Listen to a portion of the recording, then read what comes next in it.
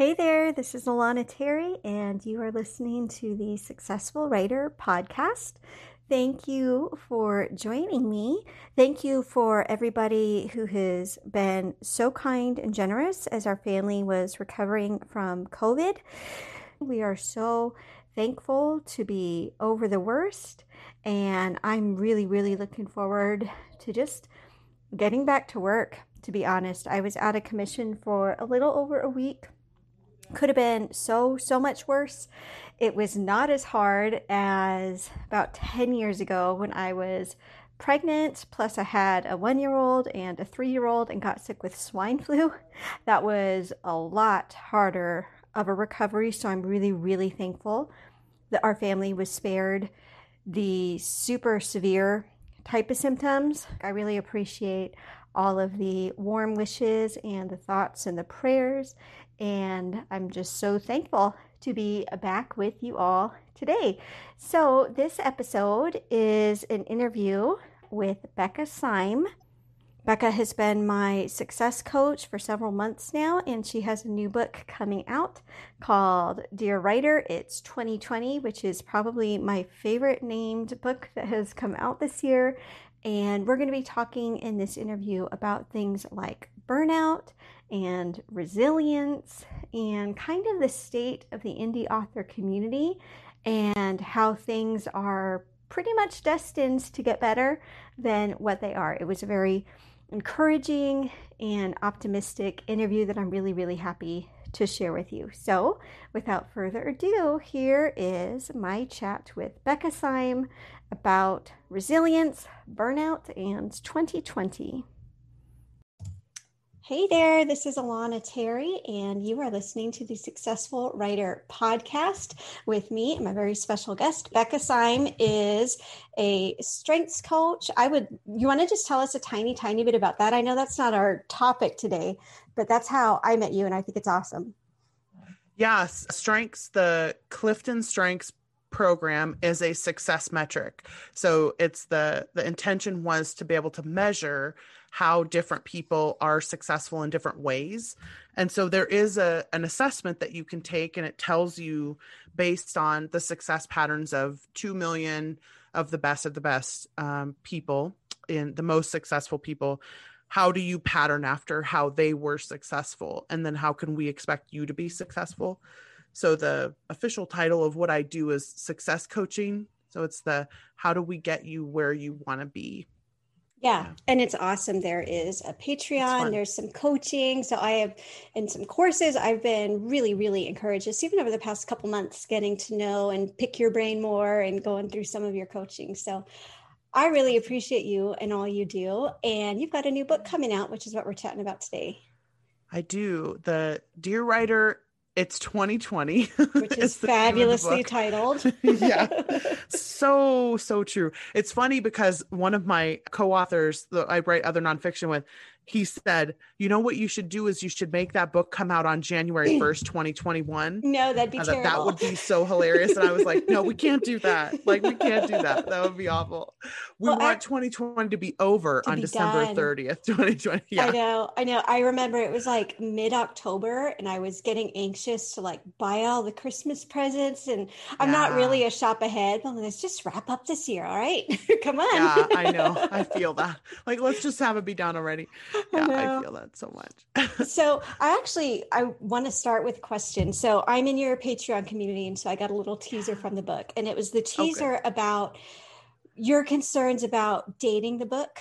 You know, obviously, even just in the title, Dear Writer, It's 2020, there's dating there. But I know even as fiction authors, there's a lot of questions like, should we mention the pandemic? Should we ignore it? So tell me a tiny bit just of your process between writing a book, kind of just to help writers through adversity versus writing a book about writers in 2020.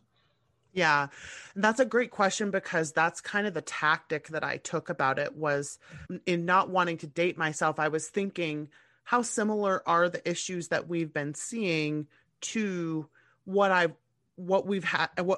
similar is what we've seen happen in 2020 to other things that we've been seeing in the writing community? And where I kind of fell on that scale was, we've been watching this coming for a while, not the pandemic itself, but Mm-hmm. sort of the global reckoning with the burnout of our author community. Mm-hmm. And we've been seeing burnout happen on a very slow sort of person by person basis for a while. Mm-hmm. And then it kind of felt like it picked up steam in 2019. And then it really crested at the beginning of 2020. And so when the pandemic hit, I was kind of like, everybody's already burned out. And now we're facing pandemic burnout. And so I Right. was like, let's just write a book about resilience, for 2020 being a metaphor for that crisis point of like, Hmm. and now I can't function anymore. How do I handle this? So yeah, Right, right. I can just picture in 10 years, be like, man, today's such a 2020 day. such a 2020 day. Like, that's the most 2020 thing that's happened. I agree. And that's part of why I almost took Terry's advice about releasing it in January, because Uh-huh. I was like, 2020 is an experience. It's not a location, right? Like, it's going to be Mm-hmm. Mm-hmm. replicated over and over again throughout 2021 and potentially 22 and 23. So I agree with you. I think we're None of going to us want to still be hear using that, Becca. 2020. I know none of us do. I don't think it's going to be as bad because now we expect it, Oh, right? And I okay. think that's the other piece about writing a book about something like resilience, is that once you expect adversity, you handle it so much better because now you're not surprised by it, right? Interesting. Okay. So you actually have an entire book on burnout. You've coached, Mhm. I'm sure, hundreds of authors through burnout or ways to prevent burnout. What about you specifically? How has 2020 been for you? Yeah, I definitely burned out myself in 2020. And I would say I burned out creatively a little Mm-hmm. bit in 2020 because I was trying to keep up with production schedules that I had set pre-COVID, like before Right. the pandemic. Mm-hmm. And I had some pre-orders that I had set. I had some deadlines that I was like, yeah, I'm just going to try to push through these. And then the way that my life had changed because of the pandemic, not being able to see my family, not being Mm-hmm. able to see my friends in person, because like really trying hard to respect the boundaries and make the disease not get worse and all that stuff. Mm-hmm. And so I was not getting fed because I'm a very social person. And Right. so I was really burned out creatively because I wasn't getting enough new and different experiences. Like, I was a person who traveled at least once a month Oh, wow. for years, and sometimes twice and Mm-hmm. 3 times a month. And I haven't been in an airport since February. Aw. And so it's been a very strange experience for me. And I didn't realize how much it affected me to not have those new and different experiences until I Mm-hmm. was deep into the throes of those deadlines. And then all of a sudden I'm like, I have nothing. Like, I have no creativity. And so I definitely also feel like I went through some burnout this year. It was pretty devastating. Yeah. Yeah, yeah. And it's funny because hearing you talk about how 2020's impacted you and your burnout versus mine, like it's the same symptoms, I'm sure, and the Mhm. same problem, but totally different. Like I don't like to travel anyways. For me, Yeah. traveling once a month is what would get me burned out. Right. Yes. So, That's so true. and that's something I love Yeah. about just the approach you take with your courses and your coaching. It really does. I mean, everything is dependent on just your own makeup and how it Yeah. impacts you. Yeah. I love too that acknowledgement of like the with strengths specifically, but just in general with that individualized approach. Like, we can both be extremely successful and very good at what we do and be so different that we Hmm. wouldn't go about how we approach success even remotely the same way. And I think Hmm. that's the important piece that I like about strengths, is that there is no assumption, for instance, that you have to have high achiever to be able to achieve things. Like, there's no assumption Hmm. that you can't be really productive and effective if you don't have some of the executing strengths or something like that. So I like the thought of, well, you can have the success that you want. It's in your reach. How you go about it's going to be different than how another person would, but that doesn't make it any less possible for us to Hmm. have what we want. And I like that approach a lot.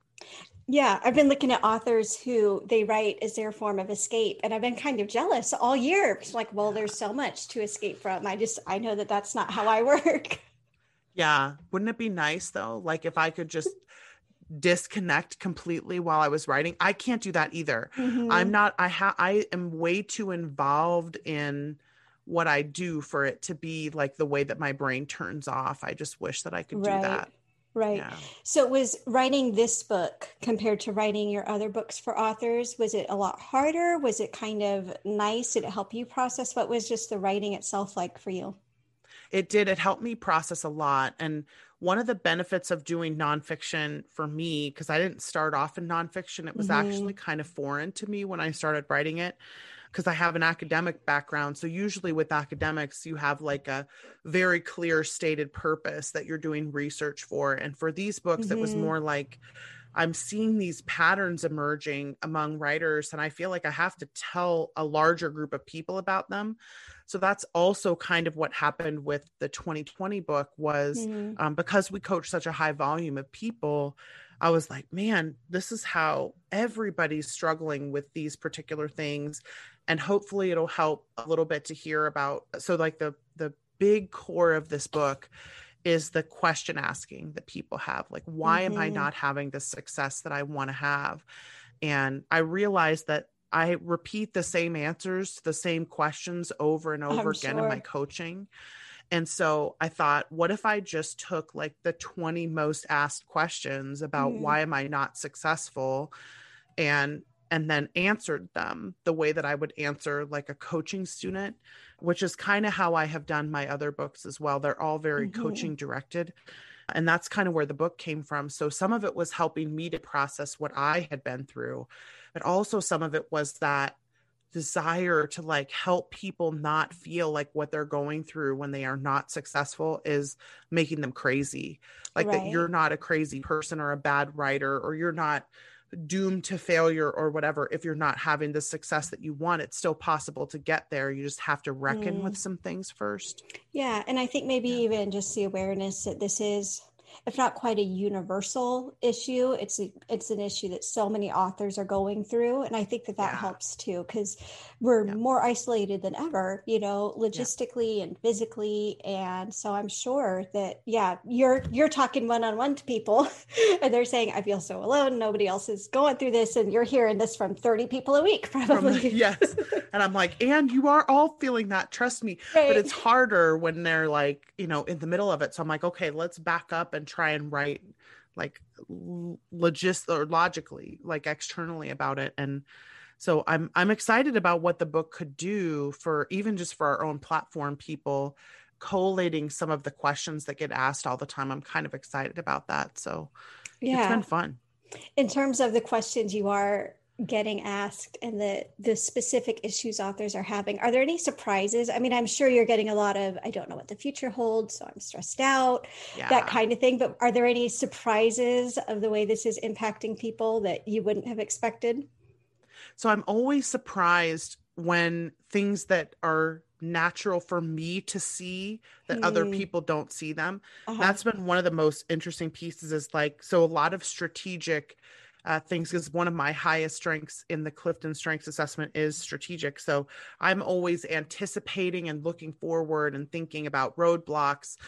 And so a lot of the hard parts for me are things like you've been seeing the same level of failure every single time you try this one tactic. Hmm. Why not change tactics? Like, I don't understand that.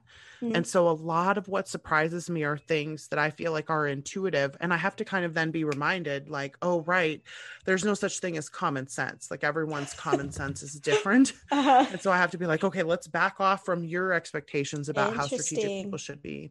Hmm. Yeah, I'm the worst at that, I think.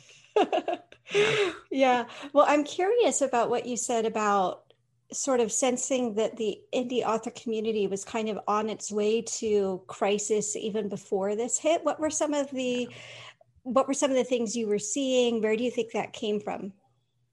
So the large number of people who got into this because they saw the success of someone else was possible, Hmm. and the reason that they got into it, it reminds me a lot of the gold rush phenomenon from Oh, right. the mid 19th century in the United States. And the way that the gold rush happened, right, was There was a bunch of money to be had. A very few people made a lot of money, and a lot of people lost a lot of money trying to make money. And so what the indie author community has reminded me of for a long time, for probably the last 5 years, is that gold rush phenomenon where there's so much money to be made, but so few people can really make the big money. But there's this expectation that, oh, anyone can make the big money. Well, is it true that anyone can? Absolutely. Is it true that everyone will? No. So whenever there's that big bubble, right, there's always this expectation that at some point the bubble is going to burst. Not that the market itself will retract, because the appetite for books isn't going to go anywhere, but that there's too many people thinking that they should be making huge money because they're following all the correct steps. And so that will create malaise at some point, and I feel like that's coming for us. So what do you feel, based on all of the individual work you've done with authors, what sets apart those who kind of just burn out and then give up? What sets them apart from those who are more resilient and just plow through and figure out what works? So some of it is experience, like an awful lot of people who've experienced not just burnout, but genuine, real setbacks in their lifetime, where it's almost like they've practiced being frustrated by something and figuring out a way around it. Those kinds of people tend to find what they're looking for, right? So that level of emotional and mental resilience is often something that we practice, not just that happens to us, right? And so people who develop that mindset over time, I see helping. The other thing that is really amazing is I feel like when people see opportunities in setbacks or in barriers or in failure or in disappointment, and they see it as an opportunity instead of as a punishment or as a finality of some kind, like the people who tend to not succeed in the long run are definitely people for whom success is not something that they think they have to work for. They think it's something that happens to them. So here's my selfish question of the day. How do we become more resilient without having to go through? Are there any shortcuts to learning resilience? Yeah, I would say having risk-taking behaviors in small things can help a lot. So like you don't necessarily have to go through huge, giant setbacks to resilience, but you definitely want to experience failure in small doses as a way to kind of inoculate yourself against that fear of finality.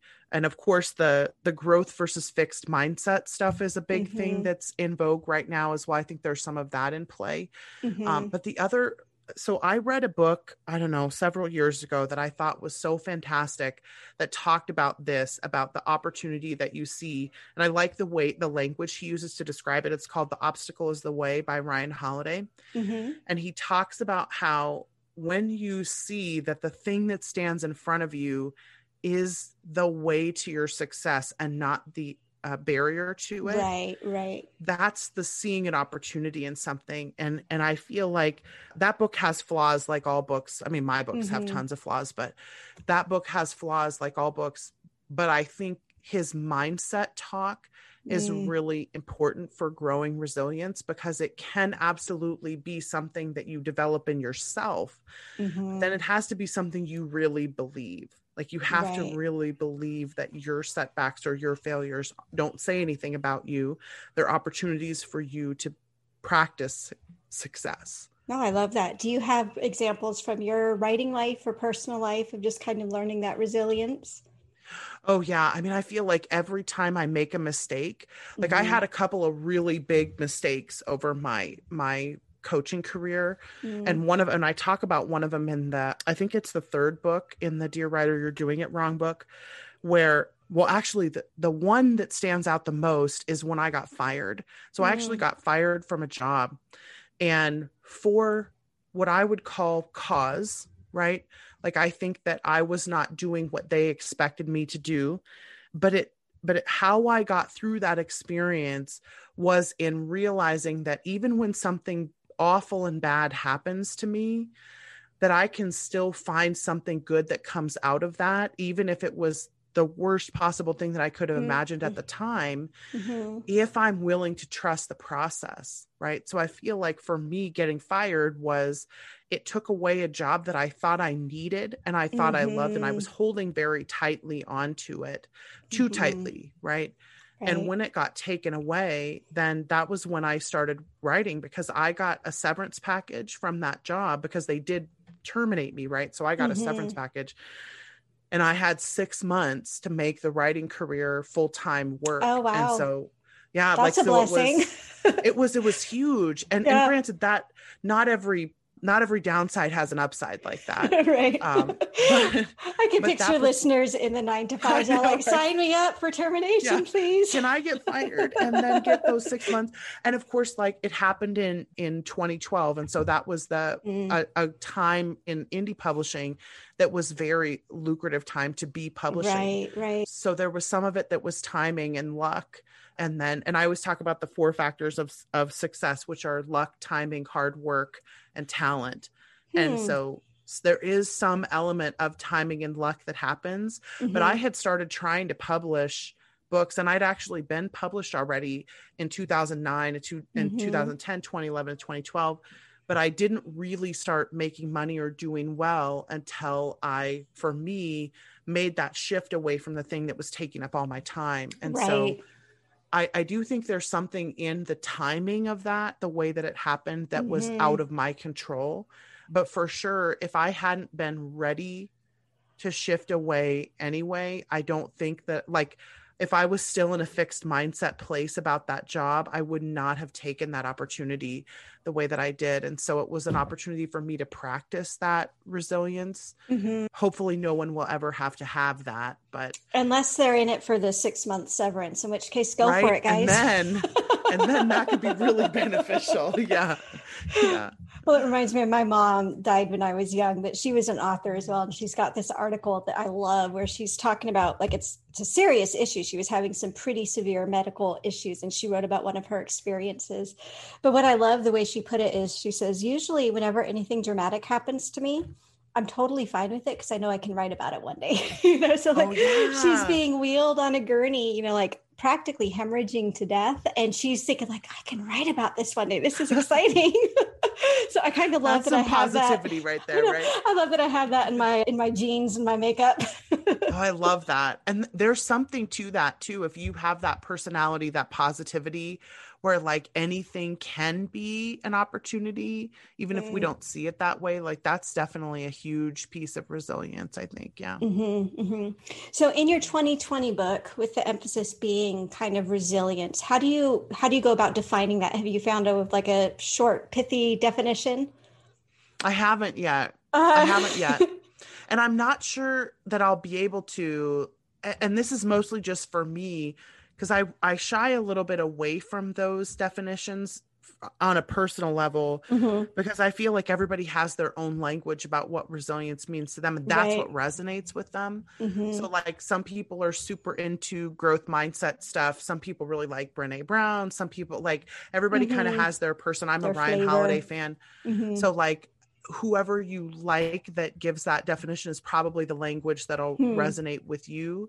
And I tend to like to say things in a lot of different ways instead of like that one way. But I think that's actually a failing for me, because I would probably be much more successful if I just be like, tell me what it is. One truth. Yeah. Right.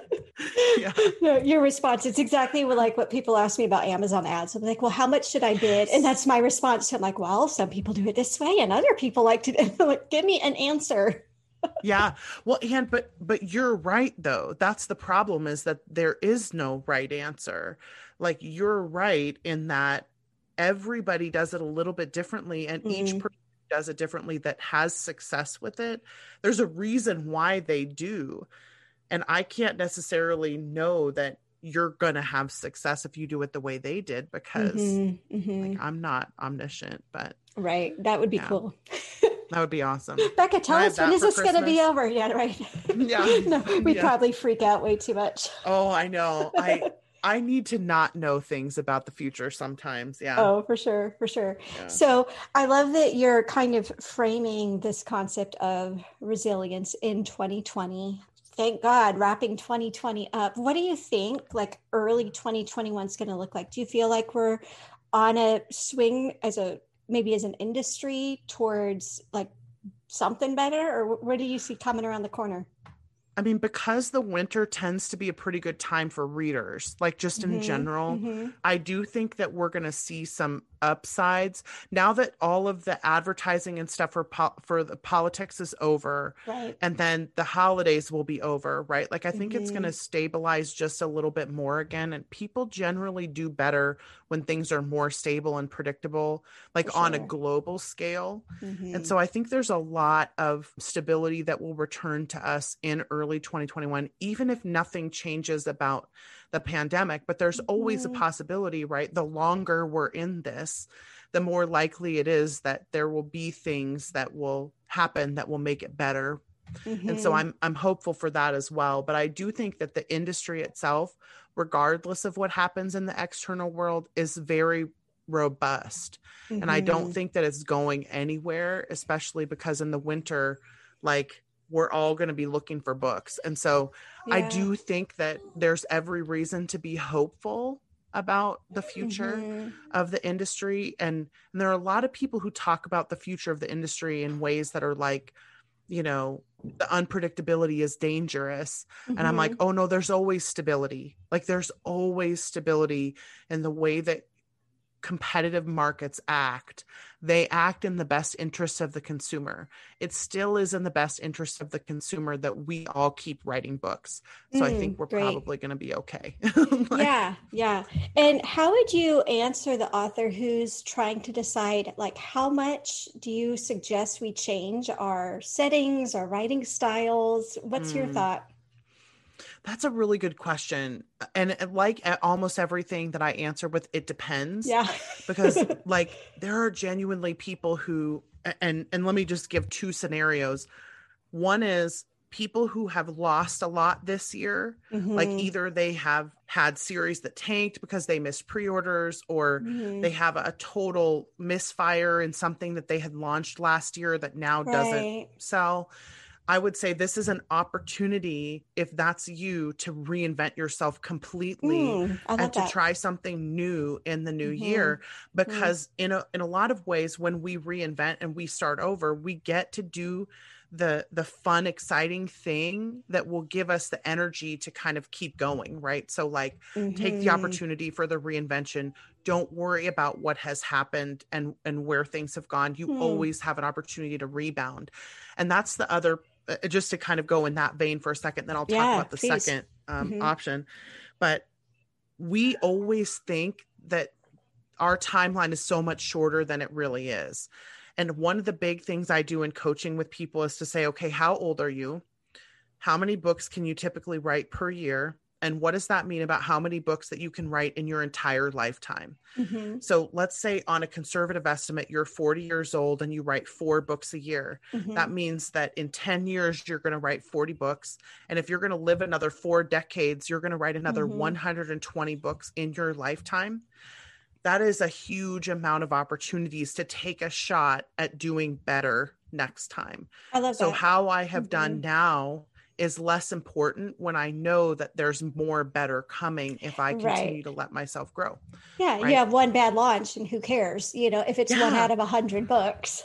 Yeah, you'll rebound. Like you'll rebound. And even if you only write 1 book a year, that's still 40 books. Like that's Yeah. a lot of books that you could still write in your lifetime. And the industry is going to be different in 2 years and 5 years and 10 years. So, like, a Mm-hmm. lot of us just need to kind of let the pressure off of ourselves Mm. because we get so concerned about missing out on something. And I always Right. quote Chris Fox whenever, because I heard him talk about like the maturity of markets.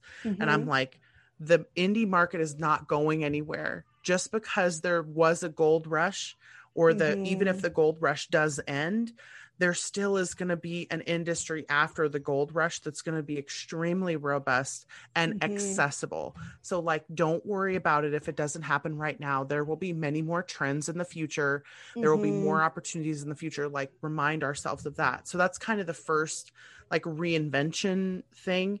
The other piece is that a lot of people are able to, for many reasons, write more than they had before, because either they no longer have to commute, Right. or like a lot of people just have these totally different situations where they can afford to take more of a risk. And if you can afford to take more of a risk, I would, because if you're not in burnout, if you're not frustrated by the way that your life is currently going productivity wise, then taking a risk can be really beneficial. And then for those of us who are frustrated by that, like who are not having a good year, you're not alone. More than half of the people that we coach right now are just not able to write much, right? So being conscious of the fact that there will be more work and life and time after all of this has settled, and it's okay to allow ourselves to take the time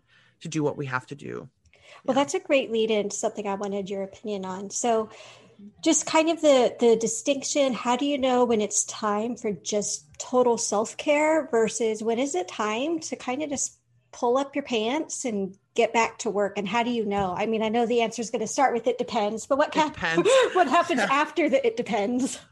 Yeah. So, and with this particular thing, it really depends on how much energy is in your tank, because most of us, when we think of self-care, we think of things like laying around and watching Netflix, or, eating junk food or something that makes us feel good.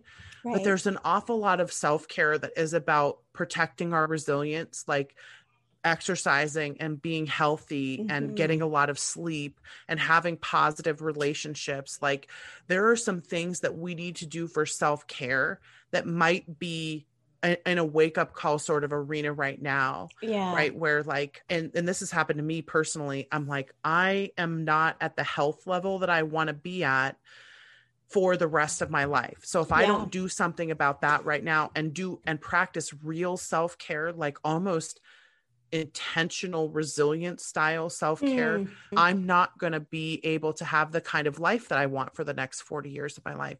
So like, I think there's a place for what is really self-care for you and what isn't. Because I would have said a year ago that laying around watching Netflix and eating beef stroganoff was self-care for me. And now I'm like, that is not very careful of your body. That is not very conscious of your health, right? So I have a little bit different perspective today than I did about my own self-care. And so being conscious of what is self-care for us. Some of us who are on the other side of the spectrum from Becca have my needs are never more important than the people around me. Right. So our self-care is making sure to get the sleep that we need and get the care that we need and the emotional support that we need. And so if that's you in self-care, then your system will cry out for it. Like, you will want to break away from everything and escape. You will want to tell everyone to go away. Like, those kinds of things are the cry out of the system to say, I need to pay attention to myself a little bit more.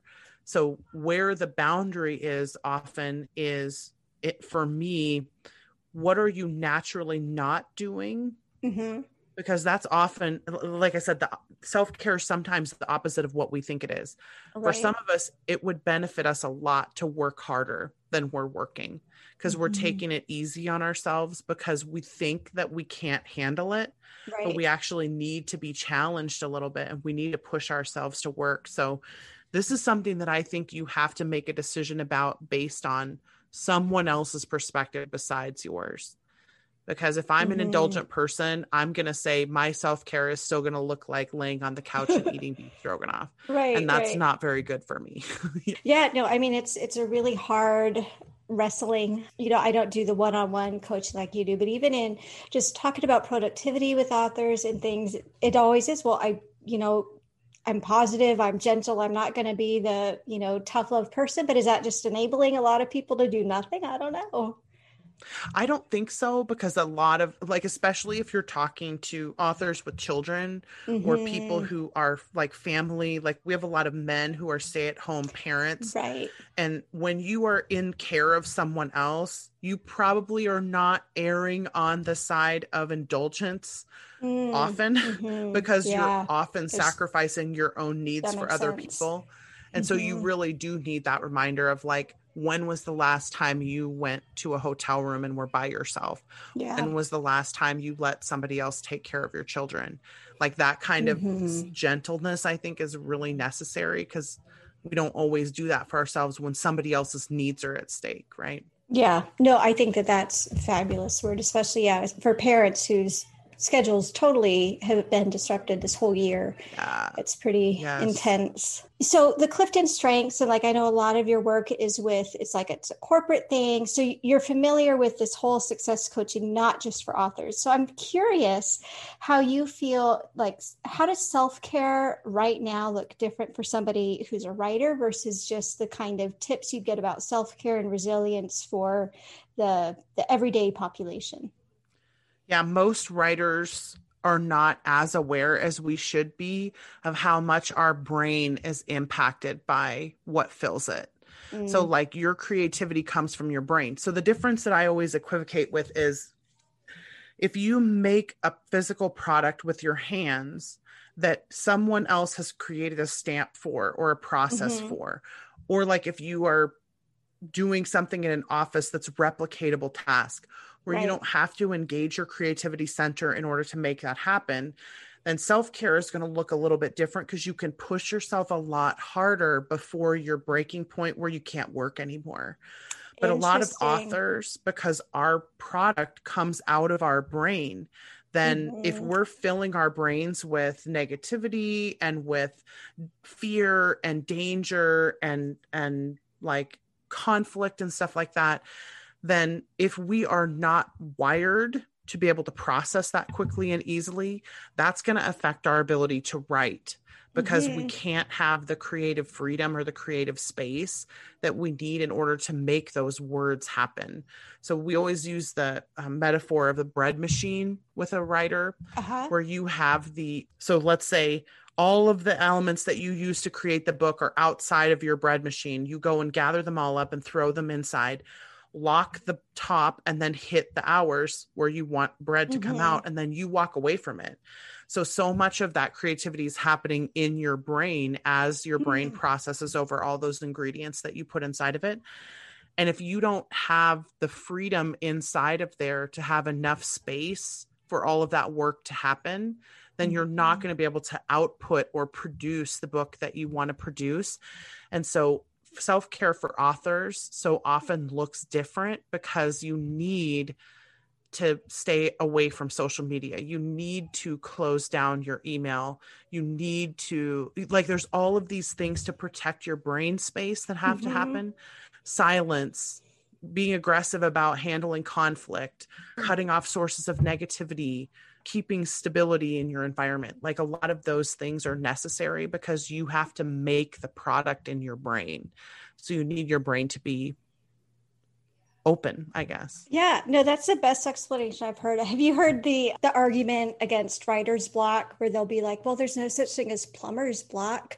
Have you heard that? Yes. Like, if you're a plumber, you don't wake up and be like, oh, I can't plumb today. And I feel like what you just said is such a perfect response. Like, I've never liked that argument, just because like I've gone through writer's block. I know it's real. Now, not everybody listening is going to accept that. That's fine. If you've never had it, great.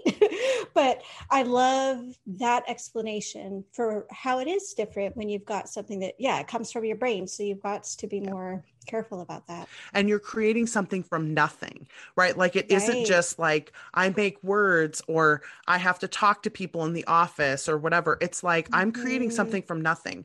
That takes a whole different level of energy for an awful lot of us, like not for everybody, but for a lot of us. And that's actually my argument for why writer's block needs to be an entertained subject among writers, is because when you're creating something from nothing, it's a different style of practice than plumbers and cellists and doctors, right? It's just a different practice. So you can't judge them by the same rules. Yeah, you may not be able to take a day off in terms of, like, let's say I can't not open my manuscript, but does that mean I'm necessarily going to get words done today? No, because I might need to go think or plan or ideate, or I may need to edit or do something like that instead of making words. And this pressure of somehow you should just be able to produce this product like it's a stamped out thing from a from like Like industrial a factory. factory or something. Yeah. Like Yeah. this is not equal, right? Those products are not equal. Yeah. No, I love that. I think that's a fabulous way to explain it. So Thank you. awesome. So the book is called Dear Writer, It's 2020. Is that right? Yeah. Okay. So by the time you guys are hearing this interview, it should be up for pre-order. And is there any other takeaways from the book? Any kind of topics that we didn't cover? Or if you're handed the megaphone for all indie authors right now, what's the parting message you want to make sure everybody hears? I would say everybody's different. Question the premise of all the advice that you get about whether it applies to you based more on how it works for you rather than who gave it. So my pet peeve about giving advice to authors is the expectation that if someone is successful, then I should just adopt their system instead of questioning the premise of whether or not we're similar enough for me to expect success to happen from their system. So that's my like one big megaphone topic is question the premise, just question the premise. I love that. Yeah. And do you want to share a tiny bit about your courses and your Patreon and all the good stuff that you're doing for authors month in and month out? We do a strengths program for writers, which is a coaching based cohort where you learn a little bit about your strengths and then we coach you through individual because we're an individualized platform.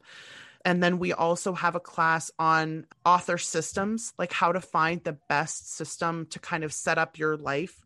And it's called Write Better Faster. And then the Patreon is primarily right now for if you want coaching or you want to read like the excerpts or something of the book or something like that. But we offer the coaching on the Patreon just to make it easier to kind of aggregate everybody. And so that's probably what I would check out there. And we do a lot of like, we do some fun stuff about strengths. Like I do a fictional top 5 guess of a character. Like we just did the Winchester brothers. Those are fun. For the last 2 months from Supernatural. And I've done Buffy and yeah, so that's the kind of stuff that we do on the Patreon. It's a lot of fun. You need to get more Marvel characters in there. Otherwise, all the other references go over my head. I know somebody was just saying that they're like, I really want to see like Captain America or Batman. And I was like, oh, there's like December, January and February. Or Groot. There we go. Oh, I like that. Oh, that would be a good idea.